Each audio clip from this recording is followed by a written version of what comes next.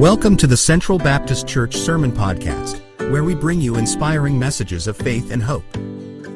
Today, we are excited to feature a sermon titled, The Sweetness of Forgiveness: How God's Grace Transforms Our Lives, delivered by Pastor Adam Burton of Central Baptist Church in Maysville, Kentucky. In this message, Pastor Adam explores the beauty and power of God's forgiveness, and how it can transform our lives in ways we never imagined. So sit back, relax, and let this message uplift your spirit and inspire your soul.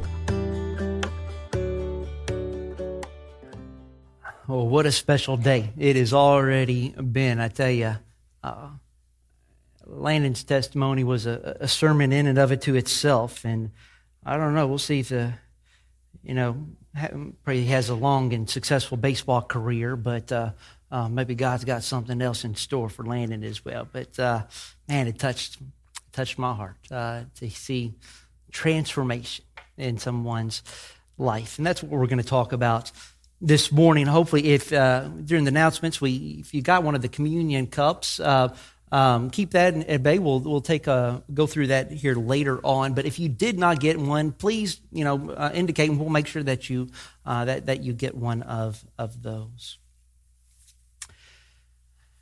Well, John had always been fascinated with the idea of survival. He spent years honing his skills and learning how to forage for food, to build shelter, and to start a fire from scratch. So when John found himself stranded in the wilderness, miles away from civilization, he felt confident that he could survive. But as the days went by, John began to realize just how difficult survival was. He quickly ran out of food and water, and his makeshift shelter barely protected him from the harsh elements. He felt lonely and isolated, and he longed for the comforts of home. But despite his challenges, John remained determined to survive. He spent hours each day scouring the wilderness for food and water. He learned to identify edible plants and berries, and he hunted small game with a homemade bow and arrow. As time went on, John's survival skills improved, and he began to feel more confident in his ability to meet his fundamental human needs. He started to appreciate the simple joys of life, like a warm fire on a cool night or a cold drink of water on a hot day. But one day, as John was gathering firewood, he stumbled upon a small stream, and he drank eagerly from it, savoring the cool, refreshing water. And it was in that moment that he realized the true value of his quest for survival. Not just to stay alive, but to discover and appreciate the basic necessities of life. John continued to live in the wilderness for many months, always pushing himself to be more self-sufficient and resilient. And when he was finally rescued and returned home, he found that he had a newfound appreciation for the little things in life and a deep understanding of the essential needs that all humans share. What are your basic needs? Have you ever heard of Abraham Maslow? He was an American psychologist who had some fascinating insights on what makes us tick as human beings. Maslow came up with a theory called the hierarchy of needs, which suggests that we have 5 different levels that we must fulfill in order to reach our full potential. Starting with most basic needs, such as food and shelter, we progress to the higher needs like safety, love, belonging, esteem, and finally this self-actualization. Maslow believed that we must satisfy our basic needs first before we can move on to achieve personal growth and fulfillment in life. In examining Maslow's hierarchy of needs, we realize, though, that one essential need is missing from his pyramid, and a need that, to be honest, is often overlooked in our daily lives. Yet it holds immense importance, not just for our time here on earth, but also for the life to come. The author of Hebrews explains in chapter 9, verse 27, and just as it is appointed for man to die once, and after that comes judgment. In life, we often get second chances to redeem ourselves. There's always next year if your basketball team loses in the tournament. You can make up your grade on a failed test by studying harder for the next one. Even preachers get another Sunday when they whiff on a sermon. But what if our time on earth was suddenly cut short? Would it matter if we missed a layup or failed that test?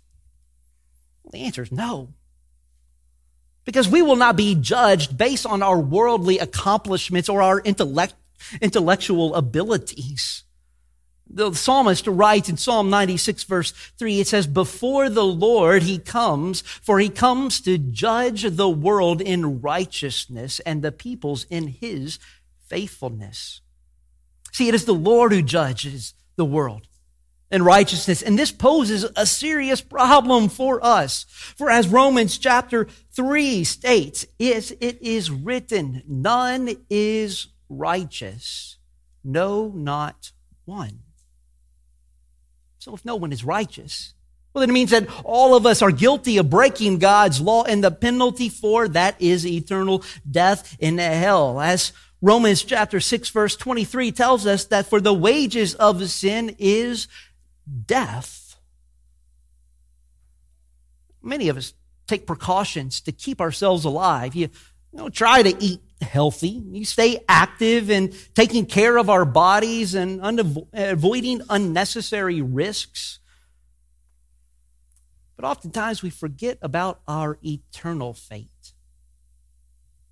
Jesus reminds us in Matthew chapter 10, verse 28, and do not fear those who can kill the body but cannot kill the soul. Rather fear him who can destroy both soul and body in hell. It's important to understand that our greatest need is not food, shelter, or our feelings. Our greatest need is a way to escape the wrath of God, who punishes sinners by destroying both soul and body in hell.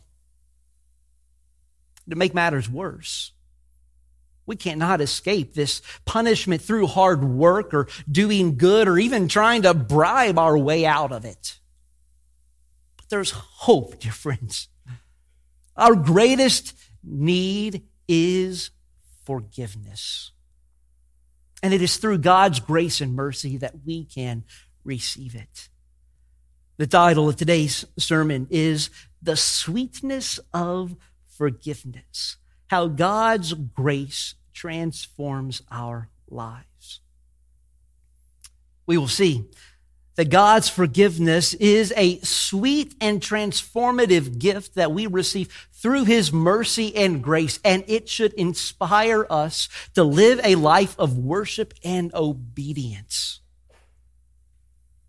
God's forgiveness is a sweet and transformative gift that we receive through his mercy and grace, and it should inspire us to live a life of worship and obedience. But in order to experience forgiveness, we must first grasp the depth of our sin. The depth of our sin. Let's talk about sin. It's something that everybody does, but it seems that we're uncomfortable discussing it. Many times we tend to approach sin in one of two ways. Firstly, we compare ourselves to others to kind of determine the level of our goodness or our badness. We'll say things like, well, I'm not as bad as that person, but I'm not really as good as this person. But this is the wrong approach. See, our standard is not any other human being, but it is Jesus Christ. As it's written in 1 Peter chapter 2, he says, but he committed no sin, neither was deceit found in his mouth. Secondly, we tend to minimize sin. We say, well, everybody does it, so what's the point of talking about it? We're all equal sinners. But Paul says in Romans chapter 1, "For the wrath of God is revealed from heaven against all ungodliness and unrighteousness of men, who by their unrighteousness suppress the truth." Friends, we must not overlook sin, but we must confront it head on. And only then can we grasp the sweetness of forgiveness. As we confront the depth of our sin, we may feel overwhelmed and burdened by the weight of our wrongdoing. But in the midst of our brokenness, we can find hope and comfort in the mercy and the grace of God. For even though we are undeserving, God's love and forgiveness are freely offered to us through Jesus Christ. And so let us turn our hearts in mercy and grace of God. May we find rest only in His loving arms. That brings us to the second point, the mercy and grace of God. The mercy and grace of God.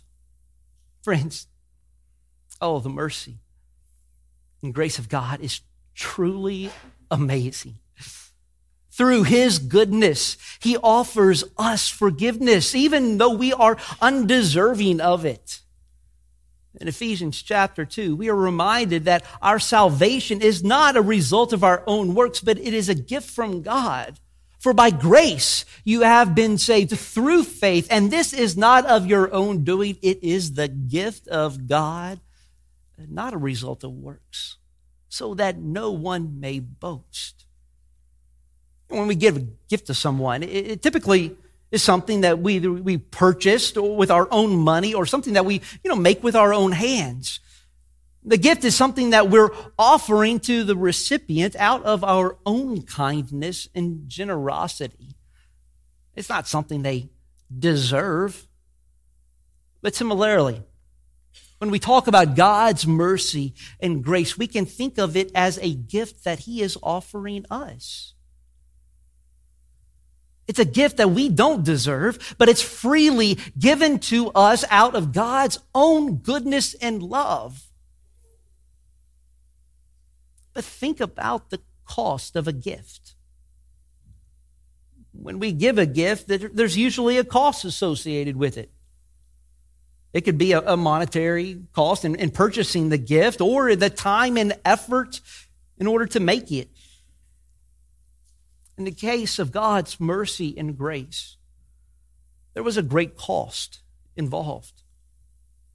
Our sins have separated us from God, and we cannot pay for them on our own. Oh no, it took the sacrifice of God's own Son, Jesus Christ, to pay the cost for our sins, to make it possible for us to receive forgiveness. And as sinners, we are in a state of misery and distress, but God's mercy and grace reached down to us, offering us hope and redemption. So as we reflect on the gift of God's mercy and grace, let us always remember the great cost that was paid for it.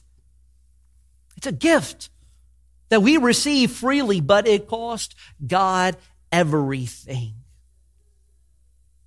So let us receive that gift with humble, with grateful hearts, knowing that it was offered to us out of God's deep, deep love for us. And as we receive this gift of mercy and grace, we can't help but be transformed by its power. Which brings us to the next point. The transformative power of the gospel. The transformative power of the gospel. When we talk about the transformative power of the gospel, it's easy to get caught up in the idea of being a better person. But the truth is that the gospel is not about self-improvement. It's about becoming a new creation in Christ. When we give our lives to Him, we are made new. The old is gone, the new has come. But what does that really mean? Well, it means that we have been given a new identity. When Landon was up there, I said, not only my friend, but now my brother in Christ. We are united into the family of God. And that's why baptism is so important. See, baptism is an amazing picture of the transforming power of the gospel. It symbolizes a new life, and it is a public declaration of our faith in Him. And when we are baptized, we are identifying ourselves with Christ's death and His resurrection. The old person is buried under the water, and when they come out, they are presented as a new person, raised to walk in the newness of life. Baptism is a powerful symbol of the change that takes place in a person's life when they receive Jesus Christ as their Savior and Lord. It's a symbol of the washing away of our sins and the start of a new life in Christ. Just as water cleanses our body, baptism represents the spiritual cleansing that takes place when we turn away from our sins and turn to Christ. See, baptism is the beginning of a lifelong journey of following Jesus. It's a reminder of our commitment to Christ and to living a life that honors Him. As we go through life, we're going to face trials and temptations. And when you're down that road, our baptism reminds us that we have a new identity in Christ, and that we have the power of the Holy Spirit to help us to live a life that pleases Him. Oh, we are no longer defined by our past mistakes or our current struggles. Oh no, we are defined by our relationship with Jesus. And that relationship is transformative. It changes us from the inside out. It's not just about trying to be a better person. It's about allowing the Holy Spirit to work in us and produce His fruit. Love, joy, peace, patience, kindness, goodness, faithfulness, gentleness, and self-control. The best tasting fruit that is out there. The fruits of the Spirit. These are the signs of a life transformed by the gospel. You know, it's easy, though, for us as good church-going folks to focus on producing spiritual fruit rather than surrendering ourselves to the Holy Spirit. I mean, all of us, we want to be kinder. We want to be more patient and more loving, but we forget that these aren't our fruits. It's the fruit of the Spirit. We cannot produce them on our own, no matter how hard we try. This is why surrendering to the Holy Spirit is so essential. For when we surrender ourselves to the Holy Spirit, we invite Him to work in and through us, transforming us from the inside out. We allow Him to produce His fruits in our own lives. But the problem is that many of us are scared to surrender ourselves to the Holy Spirit. We're afraid of what He might ask us to do or where He might lead us. To be honest, we're afraid of losing control. So I encourage you today. I encourage you to let go of control and surrender yourself to the Holy Spirit, allowing Him to transform you from the inside out and to produce His fruit in your life. And when you do that, I promise you that you will not regret it. As we continue to experience the transformative power of the gospel, we are reminded of the beauty of God's forgiveness. Oh, let's explore this further in our next point here. The beauty of God's forgiveness. Psalm 34 verse 8 invites us to taste and see that the Lord is good. You know, honey is a powerful symbol of God's goodness and provision throughout the Bible.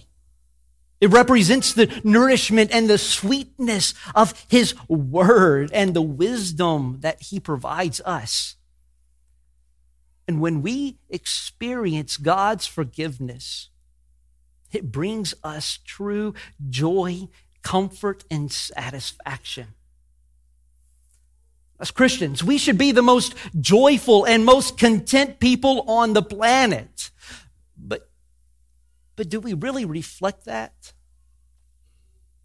Some of the most joyful people I know are believers. Oh, you can see it in how they walk and how they talk and what their interests are. But also others, believers, seem to be plagued with worry and discontentment. What is it that sets them apart? Well, perhaps it's a matter of remembering the beauty of God's forgiveness and allowing it to transform us from the inside out. And when people find out that you're a pastor, you get into some interesting conversations. And, well, I had one of those this past week. I was talking to a lovely lady in the community, and she told me that she liked that old church music. And I said, well, me too. I'm going to be honest, I didn't know what kind of old church music she was talking about. It could have been an old Gregorian chant or something Beethoven or something entirely different. I just love old church music. You know, even though my kids, now I'm at that age where the music that I like, grew up with, they consider me old. This lady, she specified, she said, I love old Southern gospel music. She even mentioned that she went to see the Gaithers in concert one time, and I couldn't help but agree with her. One of the best concerts I've ever been to is the Gaithers. You see, when we encounter the beauty of God's forgiveness, we should be overflowing with joy in all aspects of our worship. Whether it's an age-old hymn or a new contemporary 7-11 praise song, our focus should always be on the glory of God. However, when we start complaining about certain styles of worship music, it reveals a deeper issue. Maybe we have misplaced our worship. Instead of giving our attention to the Almighty God who deserves all of our praise and worship, we become preoccupied with personal preferences, which the Bible tells us is a form of idolatry. Oh, we must repent of this sin and recenter our focus on the beauty of God and His forgiveness. Friends, worship isn't just limited to what we do inside of these church walls. It's not just about singing hymns or lifting up our hands in praise. Oh no, we are called to worship the Lord in everything we do, whether we are at work or hanging out with our friends, or even when we're alone and think that nobody's watching. Every moment of our lives is an opportunity to offer ourselves as a living sacrifice to God. And when we do this, we demonstrate our love for Him, and it shows that we desire to obey His commands. It's easy to forget this truth, to fall into the trap of compartmentalizing our faith. Maybe we have a great time worshiping on Sunday, but then we forget about God during the week. But God desires a relationship with us that extends beyond just a few hours on a Sunday.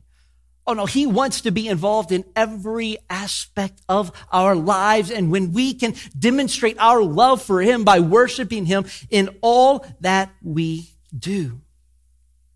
So as we reflect on the beauty of God's forgiveness, it leads us to consider, how should we respond to such an incredible gift? Which brings us to our last point, our response to God's forgiveness. Do you wake up every morning wondering what you can do to please God?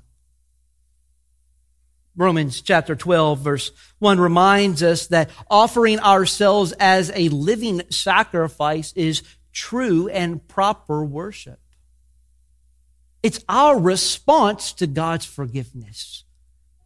Imagine a husband that loves his wife deeply and desires to please her in every way possible. And he wakes up and he asks her the question, what can I do to make my wife happy today? For he knows that his wife's happiness brings joy to his heart and it strengthens their relationship. He listens to her needs, meets her desires, and constantly seeks to improve their relationship. Now let's apply that to our relationship with God. When we wake up in the morning, do we ask God, what can I do to please you today? Do we know that our obedience and worship brings joy to His heart and it strengthens our relationship with Him? Oh, our response to God's forgiveness should be one of gratitude and obedience. And we should seek to please Him in every single way possible, just like a husband seeks to please his wife. Well, let's be honest. It's not always easy to live a life of gratitude and obedience, is it? We all have our struggles. We all have our weaknesses and our sins. But God's mercy is greater than our shortcomings. He gave us the ultimate gift of forgiveness by sacrificing His own Son, and we can never, ever repay Him. But we can offer ourselves in return. So what action do you need to take today to live a life that's pleasing to Him? Thank you for tuning in to our sermon podcast. We hope that this message has inspired you and filled your heart with hope and joy. Check back each week for another inspiring message from Pastor Adam Burton. For more information about our church and upcoming events, please visit our website at cbcmaysville.com or follow us on social media at CBC Maysville. Thank you again for listening, and God bless you.